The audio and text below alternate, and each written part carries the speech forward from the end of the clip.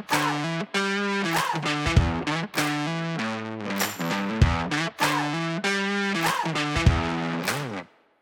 day, everybody, and welcome to the Vittles and Vitals podcast, where we talk about important stuff and how that stuff connects to food, because everything connects to food.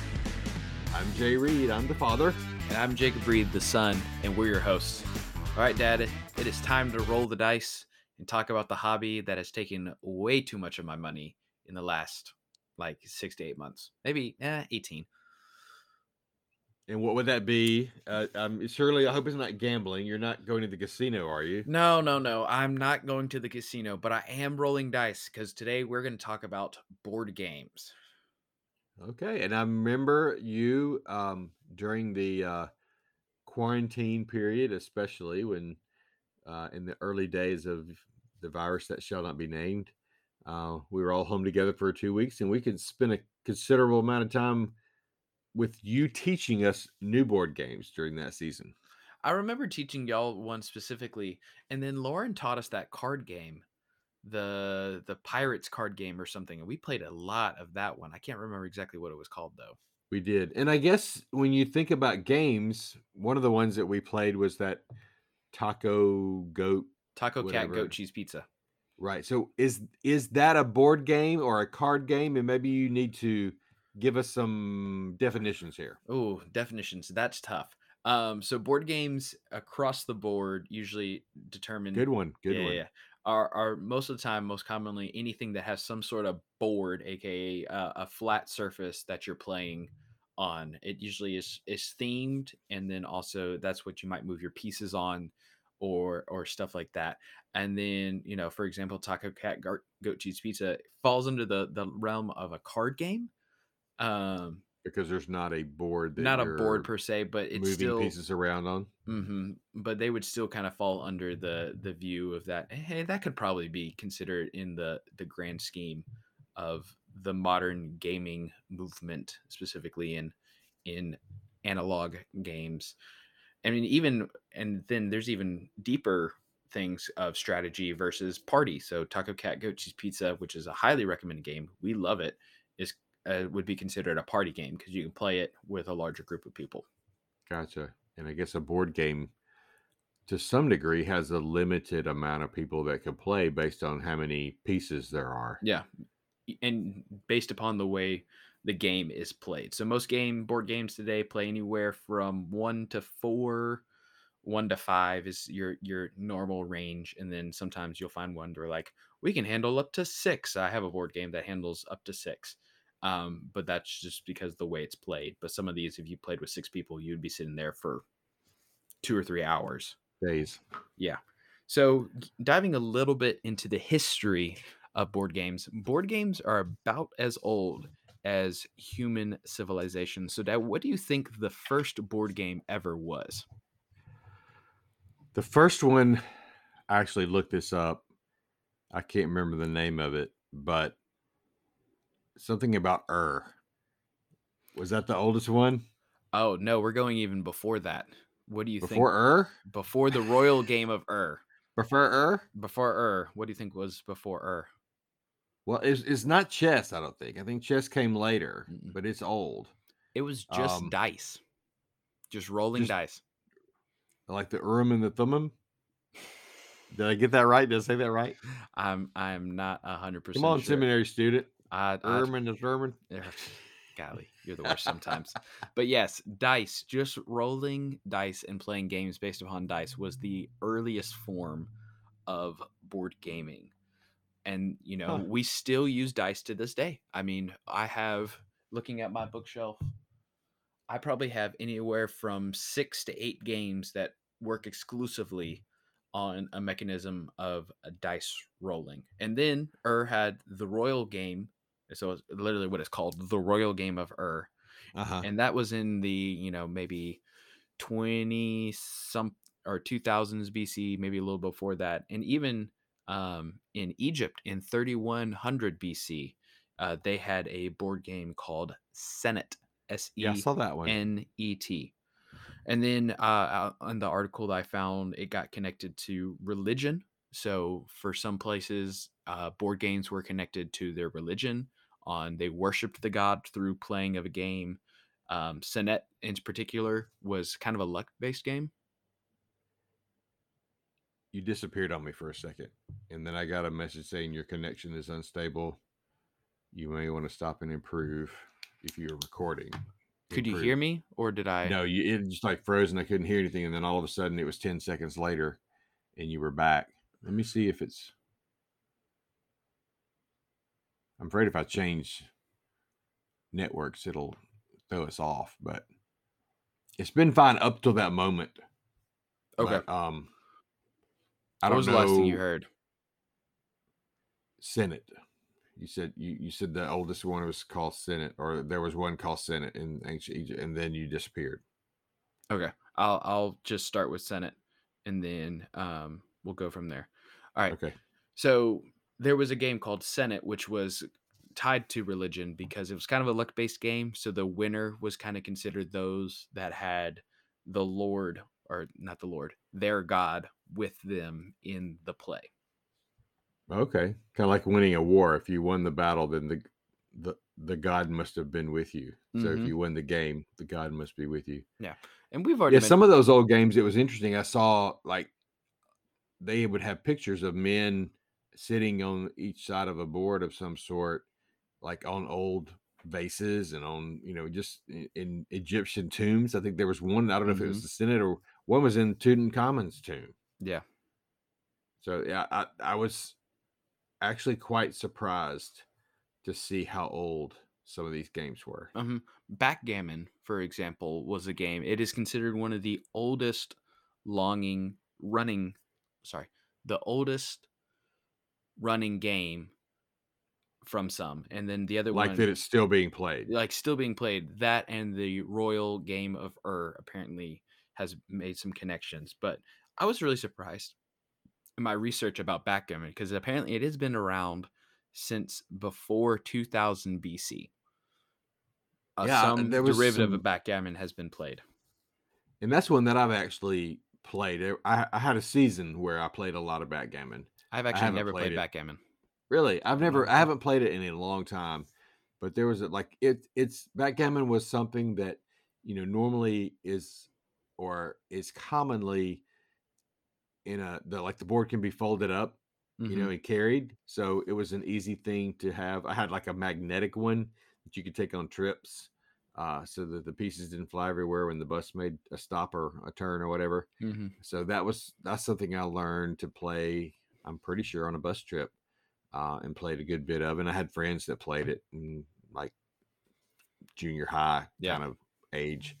Chess, I never got around to. What did you see? There was something about the origin of chess. It used to be before it was rooks and knights and pawns. It was something else. Yeah, I saw a little bit about that. The story I've always been told it was like a strategy war game based out of India, somewhere in the 400 ADs, according to this article, where they were trained to strategize for war by playing this game, and then when it moved to Europe, it became what we know today as chess.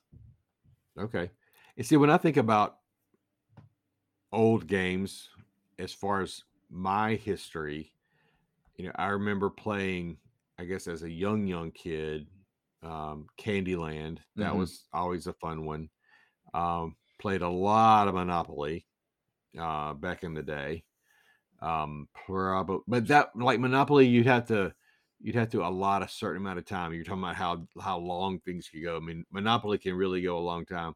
So we didn't play a lot, but or if we play, we had to set aside. But the nice thing about that is you could always come back to it. You could say, well, so and so's turn next time we come together. Yeah. You could leave it set up. And the Game of Life played every now and then. Played Life. The one that my friends played, speaking of war games, that I never really got that much into was Risk. Did you ever play Risk? I've played one or maybe two games of Risk. Okay. It's a long game. Right. And sometimes I just don't have that kind of time. And Clue. It can be expensive. Oh yeah, Clue, a classic. I've played a lot of Clue. Clue Was the one I think that we played a lot of Clue Junior. Remember that? That's true. We did. Who ate the chocolate cake? Yeah, it was very very, kid oriented with the Hmm. whatever they called it, but yeah, I do remember that. But that's like an easy thing. We took a bunch of games when we moved overseas. We took a bunch of games, and Hmm. it was kind of a link to home, Hmm. um, a link to familiarity. So it was fun when we kind of got back into that when during quarantine. Oh I yeah. actually enjoyed that. Yeah, and just kind of wrapping up our history of board games. Board games got huge in the 80s in Europe. It was kind of the resurgence of the modern board gaming movement where we had all of these new mechanisms, which is like kind of how games are played, and people were going crazy about all these different ways to the point where we have board game styles that we call Euro games because they're based upon European designs of board games to the point where there's a an award called the Spiel des Jahres. I think is how you. It's German. It's probably with a lot more in the back of the Sure. throat. But it is a board game award that if you are nominated, your sales typically jump either somewhere from the 500 to 3,000 to even 10,000 copies more of your game for just being nominated, and the winner is usually expected to sell anywhere from 300,000 to 500,000 more copies of their game. Good grief. So when So you're what makes a European game different than something over here? a lot of it kind of goes down to mechanism. So a Euro style game involves a lot of like farming mechanism. Have you ever heard of the game Catan? No. Okay, so Catan is like the classic European Euro style game. It's called a gateway game. A lot of people, it's something they interact with in like college. That's where I first played it, and it kind of gets you introduced to modern board gaming. So it takes place. You're on an island, and there's a bunch of hex tiles. So they're little hexagons with maybe they're clay or sheep or wood, and you roll a dice, and whatever it lands on, if you have either villages or cities on that, you get a certain amount of resources.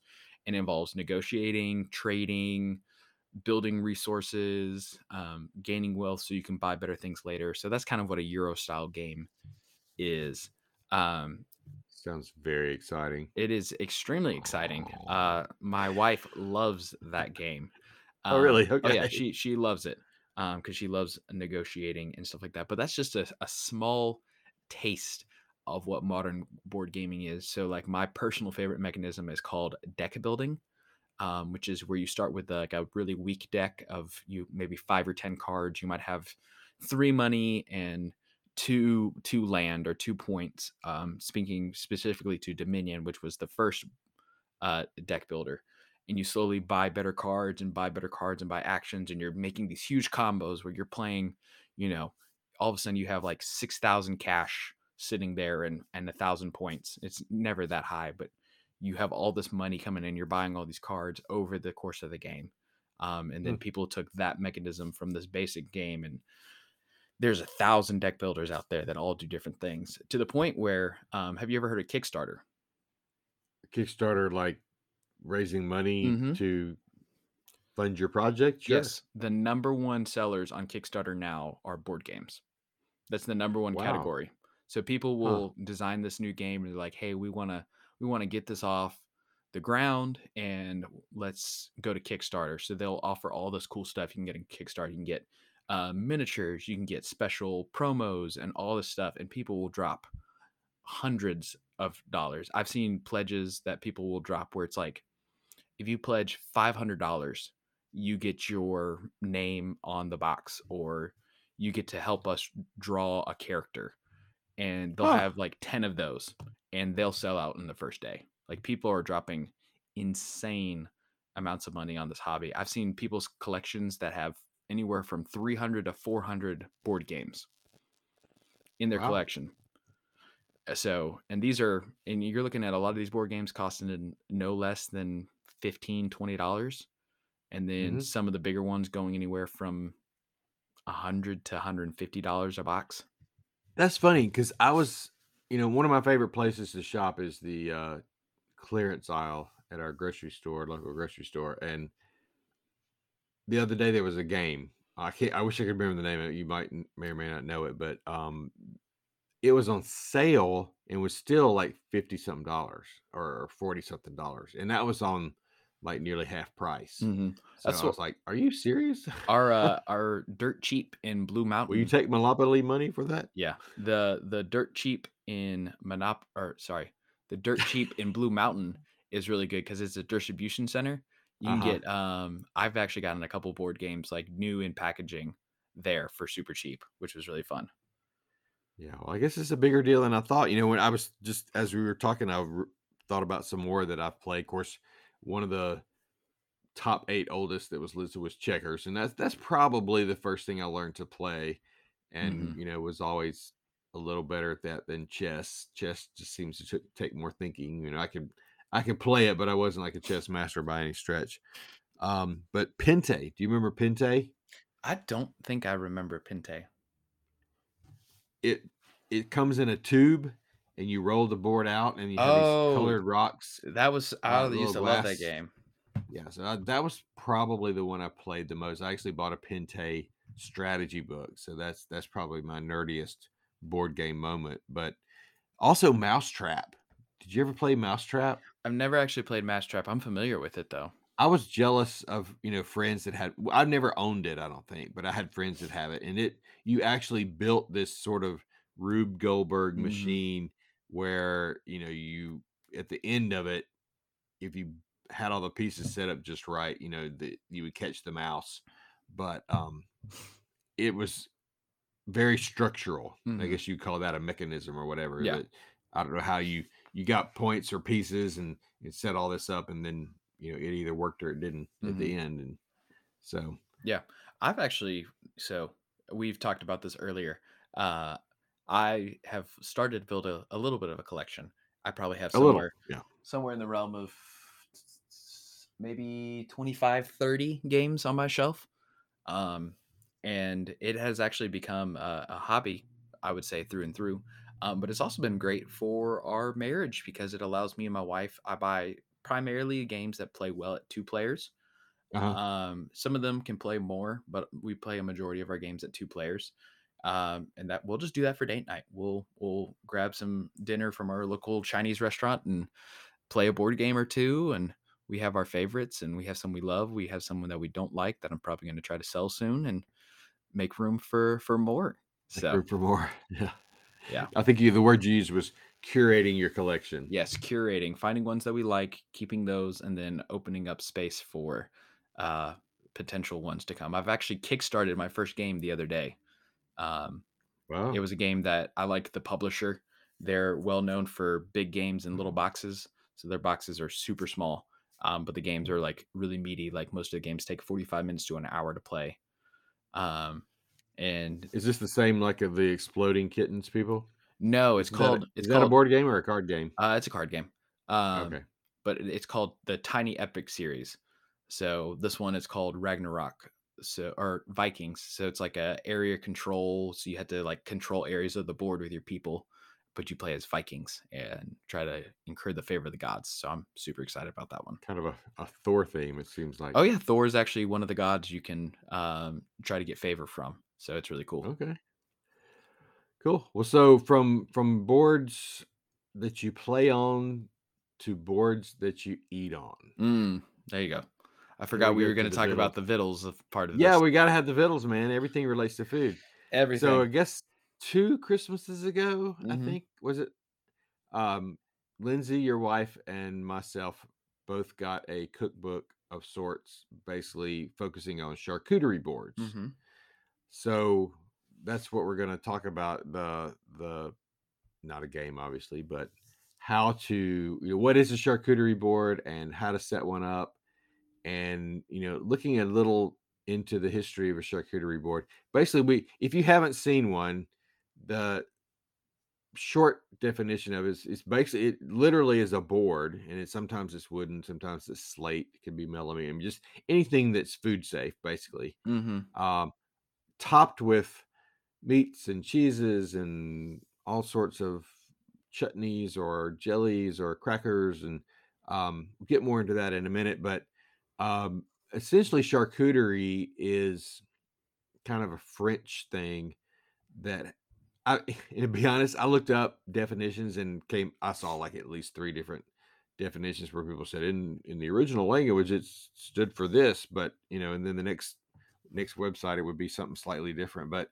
it's basically the curing of meat. So I forget what the how the word, the French word is broken up, but it's generally pork. I mean, as far as pork is the part of the definition or the original meaning of the word, but it doesn't have to be pork. It can be all kinds of other meats. But you'll have like your prosciutto, your saucisson. I'm sure I'm butchering pronunciations, but it's your salamis. Hmm. Italian equivalent to charcuterie would be salumi. I think I read that. And so essentially it's preserved meats. So you get into the history, why do we do this? If you look back, you figure out, well, on one hand, charcuterie was developed because people didn't want to waste. Hmm. You're in a situation where you've got this animal and some of it is used for, if it's used for, pork chops and bacon, but you still have offal, which is the other parts that are not as commonly eaten, but you can make sausage out of them, which that phrase, learning how the sausage is made, and sometimes you want to know it, sometimes you don't. Hmm. Like you don't really want to tour the hot dog factory, probably. Um, but that's part of it is using other parts of that's still good meat, but maybe something you're not gonna have at lunch. So you got and then there's also preservation. You take those parts or whatever, even if it's prime meat, you're drying it, you're curing it, you're salting it, you're making it last longer. So way in the way back of time when we didn't have good refrigeration or we didn't have um, you know other freezers, things like that that would preserve food, then the salting and curing, those kind of things, would keep the meat lasting longer than or normally would. So, jumpstart to today, charcuterie is very fashionable. They have Um, blown up to the point where we're going past cured meats. I've seen charcuterie boards of pizza, sushi. What the right? question is, can we call that Is even a charcuterie board? Well, that's what I did read. There's the traditional charcuterie, which is going to be primarily focused on the cured meats, and then you have quote unquote modern charcuterie, which is just a board full of stuff that you put together. So it could be a ice cream sundae board, or it can be, like you said, a pizza board, or I've seen waffle boards, and I think this cookbook that we got has all Mhm. those options are in it. So you've gone from a charcuterie board to other boards that reflect that sort of everything's kind of laid out on the table It's on very this board. stylized. Yeah, it's pretty. It's gonna have an aesthetic value to it as well, and you're gonna have um, whatever you want. But if it's true charcuterie, it's gonna be meat. Mhm. So that's kind of what you get your components of the charcuterie board. You'd have your cured meats, whether it's salami or prosciutto or whatever you like. Usually, you would have different kinds, different flavors, different textures. You want to have some differences, um, and then different kinds of sausage, whatever. And then the next thing would be different cheeses. Usually, you have cheeses that are going to pair well with the meats, and then if you like, you can have crackers of some sort. And all this kind of varies. I was looking at one person's sort of building instructions of building a board, and a lot of it has to do with how many people you're trying to feed and the Mhm. size of the board and all that. You can go crazy. Um, but the idea is to pair different things and to provide contrast. So if you got a creamy cheese and a hard salami and a cracker with very little extra flavor, Yep. like a water cracker versus like a rye thing with Mhm. maybe fruits in it or whatever. Um, you want things that will pair well together. So sometimes you might have actually dried fruit or apple slices or something on a board. You might have, I think the one maybe y'all had one with like a hot mustard on it that would We did. be, We had a hot mustard. um, We really like putting mustard on our charcuterie boards because usually a sharp mustard goes really well with a like a salami and stuff like that. Right. It adds a lot to the flavor. Kind of it has a nice bite where some of the cheese and or the salami may be a really rich flavor. Hmm. So you might have olives or some sort of relish or chutney or something, or the mustard or other kind of sauces. Maybe even a jelly. Sometimes you have a jam or a jelly on there, like a pepper jelly. I never thought of this as charcuterie, but I know when growing up, my mom would have the cracker and the cream cheese, or maybe a slice of cheddar and little With a pepper jelly jelly. on top. And you wouldn't call that charcuterie. You what? I said with the jelly on top. It's good stuff. Yeah, so I don't know that's not true charcuterie, but it is It sort can of go on a reflective charcuterie of board the though. huh? It would it would It can go on it a would board really though. would for sure.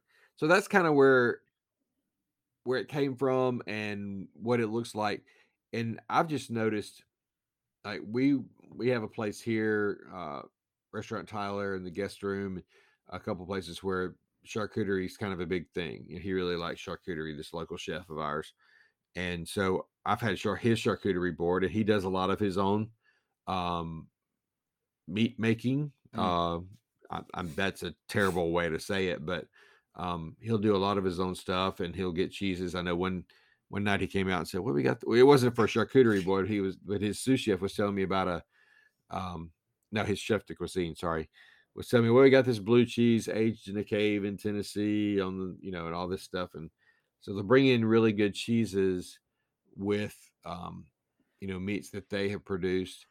Um, had an interesting conversation. Your mom and I were at a doctor visit once, and we were talking about, we got off the subject of medical, and this doctor said his son was in charge of the charcuterie program at a restaurant in Asheville, which is where we once lived, where you were born. And so that's the thing now, that it's not just charcuterie, it's a charcuterie program. Yeah. So you're not just buying sausage and slicing it up and throwing it on a piece of wood. You're really making it a craft. Hmm. And that's kind of where charcuterie has gone. I don't know if we're on the downside of that or the upside of that trend right now, but I feel like um, that's going to continue for a little while. Yeah, and it's such a social food. I mean, when we go hang out with friends and stuff, we pretty commonly we have one group of friends that will have a charcuterie board, and it's just a social food. You're sitting there kind of around the charcuterie board, grabbing crackers, meat. It's usually light fare, so you can talk. Uh-huh. So I personally, I don't know if you said it already. I personally am a fan of a charcuterie board. I love the meat cheese combos. So I'm a big fan of the charcuterie board. What about yourself? Well, I think you see that in a restaurant. A lot of times you see it as an appetizer, It is definitely. and I like it. Like when we get it, I enjoy it. But when it comes to appetizers, I usually will go another direction. But I think I need to play with it some, and use it when we do have social events, because we're big party goers here at Hmm. Hacienda Reed. But That's what we should do, Dad. When I come down for, I don't know when this video will post, or podcast episode will post, but when I come down for Lauren's wedding, we need to do like a charcuterie board together, and experience that to see if we like it. that's a fabulous idea, because we're going to have a lot of people around, like you said. There's a lot of folks around, and we have we could do a charcuterie table. We could There just you go. set up the little table in the kitchen and just make that our charcuterie board. There's a couple businesses that do it for sure. That's a fabulous idea.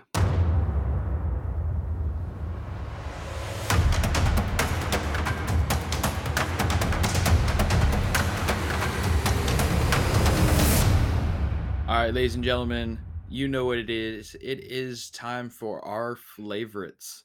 So, Dad, what is your favorite for this episode?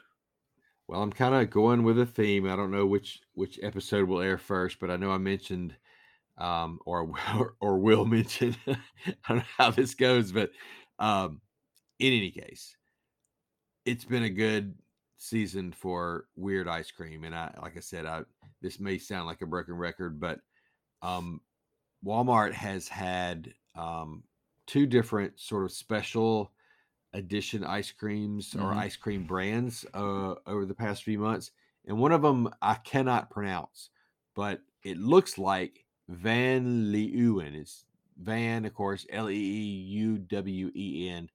It's French ice cream, which is very rich and It creamy. was wonderful. And the most unique thing about this ice cream is the flavors that it came in. Mhm. So let's just talk about the flavor just a minute, because there was one batch, and this is one that I happened to see was coming, and was able to get to Walmart pretty much the day they put them on the shelf, and so it worked out quite well for me. But there was like 6 or 7 flavors, and I'm trying to pull up the list here. So they had, and I got a lot of sort of feedback is the word I want to use. Some of it was not all good feedback. Some people liked it, some people did not. Some people liked it, some people did not. But I think a lot of the people that didn't like it didn't try it, Mhm. or were unwilling to try it. Here's why. Some of the flavors were Out there. Kraft macaroni and cheese, Pizza. pizza. I'm trying to find this list of other flavors here. It was like lavender wedding cake, hot honey. Right. There was a something about the earth, which was a matcha, and I can't even remember the word. I didn't see that one. Bourbon cherries jubilee, which that was pretty normal. And then you had the wild blueberry shortcakes. That was pretty normal. That was a good one. Royal wedding cake. I think you might have mentioned that. And that was kind of like elderflower and something. That was a little bit elderflower and lemon. That was a little bit flowery for me. The pizza one it had like little chunks. It was a cream cheese base. It had little chunks of what you might call crust. But the sauce was like a tomato jam. So it was sweet. It had a sweet component to it.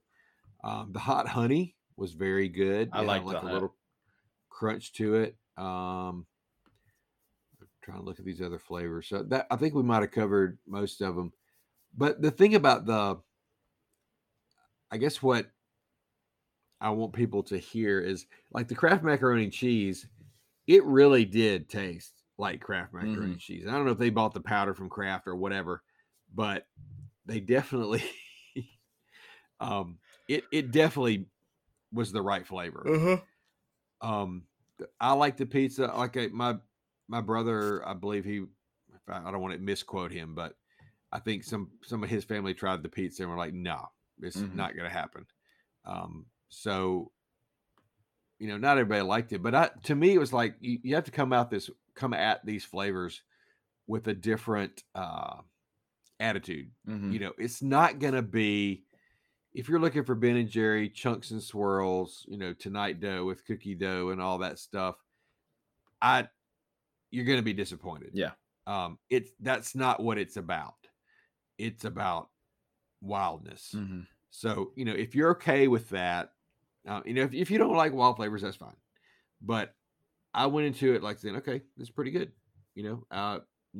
No bite of ice cream went uneaten. There you of go. All of mine. And now, as we broadcast, this may be coming into Walmart. Now they have 5 new flavors. Some are odd, some are not. One summer peach crisp, that should be delicious. Normal. Espresso fior de latte chip, so that's going to be a coffee chocolate chip. The fior de latte is kind of just a cream flavor of gelato. Honey cornbread with strawberry jam. I've already seen some comments on this one that says that's their favorite. That sounds delicious. Campfire s'mores. I'm sure you can figure out what that's going to be. But here's the weird one of this batch: Grey Poupon with salted pretzels. I'm not even sure what Grey Poupon is. Oh my gosh, are you serious? Is that like duck? Grey Poupon is Dijon mustard. It's a very famous Dijon mustard. So this is going to be a pretzel and mustard. That's going to be ice cream. It's going to be a pungent ice cream. It will be sharp. But just to wind this discussion up, I think if you ever watch Chopped, people come up with all sorts of weird sweet ice creams. and things like that. So my philosophy is people have eaten a lot more strange things on Chopped than is in these ice cream tubs, and judges who know what they're doing have applauded it. So It's a good word. I'm all for this Van Liu and ice cream. I like it. I like it. So my favorites this week are going to be falling under the realm of board games because I love them. And I'm actually going to recommend two what is called a roll and write. So those listening at home, you have probably seen or have played Yahtzee, which is a common, really roll and write. So you roll the dice, or you might flip a card, and then you have to write on your own particular board points or stuff like that. So the first one I'm going to recommend is called Quinto. So it is a roll and write where you're just going to roll 3 dice, or 1 die or 2 die, and then you have a little sheet, and you have to write numbers in ascending order on that sheet. And the higher the numbers go, the more points you get. And then you can bust sometimes, so you can roll and you can't put it on, so it's negative points. It's a short, it's like $15 to buy off Amazon, maybe 12, and gameplay for 4 to 5 people is like 15 minutes. So they're short, they're quick, a lot of tension from just rolling a couple dice. Dad, I'm probably gonna bring it when we come visit. There you go. So yeah, super fun, super short roll and write. One of our favorite, we call it a filler game. So we'll play it if we have like 10, 15 minutes in between bigger games or something like that. And Yeah, then strategy. if you are feeling something a little bit more heavier based in the roll and write category, I would like to recommend Cartographers by Thunderwork Games. So you take place in a fantasy world and you are a map maker. So you're going around and you have certain scoring conditions. So you might have to have forest around a mountain or stuff like that. And they're random across the board. But you flip these cards and they have Tetris shapes on them. So it might be the long skinny, but it might be blue water or yellow fields and stuff like that. And you have to draw them on your little map. And then sometimes there's monsters attack and they are negative points and stuff like that. So it's just a really fun game. It takes about 45 minutes, 30 to 45. And it's just, if anybody has played Tetris before, you can pick up on the gameplay very quickly. So it's just a lot of fun. Well, Tetris has always been one of my favorite. It's a classic for a reason. There you go. All right. Well, thanks so much, everybody, for listening. If you've enjoyed it and think others might enjoy it too, please share, please rate with all the stars and review on Apple Podcasts or wherever platform you found us, and they are legion. You can find us on the worldwide interweb at Vital Vital Pod on Instagram and the Twitter, Vittles and Vitals Podcast on Facebook, and we'd love to hear from you. If you have an idea of a subject you'd like to hear us cover, shoot us a DM, and remember, if it's vital, look for the Vittles.